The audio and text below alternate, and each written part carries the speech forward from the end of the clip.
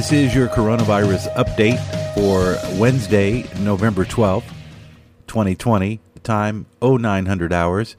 As of this morning, coronavirus cases are now at 45,204.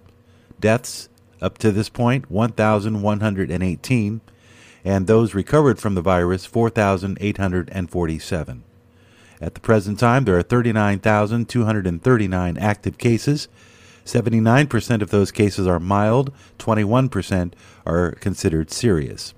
Closed cases, those who have recovered from the coronavirus, 5,965, which represents 81% recovered or discharged, and 19% who have passed away. And in other news, the novel coronavirus is affecting 28 countries and territories around the world.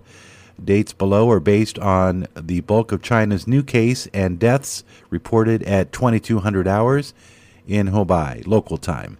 There have been 44,000 cases, 44,686 cases in China. On February 11th, there were 100 deaths, bringing the total number of deaths to 1,116. Hong Kong reported 7 new cases yesterday, bringing their total to 49. Singapore with 2 new cases, bringing their total cases to 47. Thailand with 1 additional case, 33 total cases in Thailand. And in South Korea, 1 new case there with 28 total cases reported. In Germany, 2 new cases yesterday reported, bringing their total to 16 infections. And in Vietnam, 1 additional case yesterday, bringing the Vietnamese total to 15 cases. And in the United States, 13 cases total, with 1 new case appearing yesterday being reported. And in other news, the transmission rate now is considered to be just above 2%, meaning that for every 1 case, 3 or 4 new cases can be derived. Also, the incubation period still remaining at 2 to 14 days.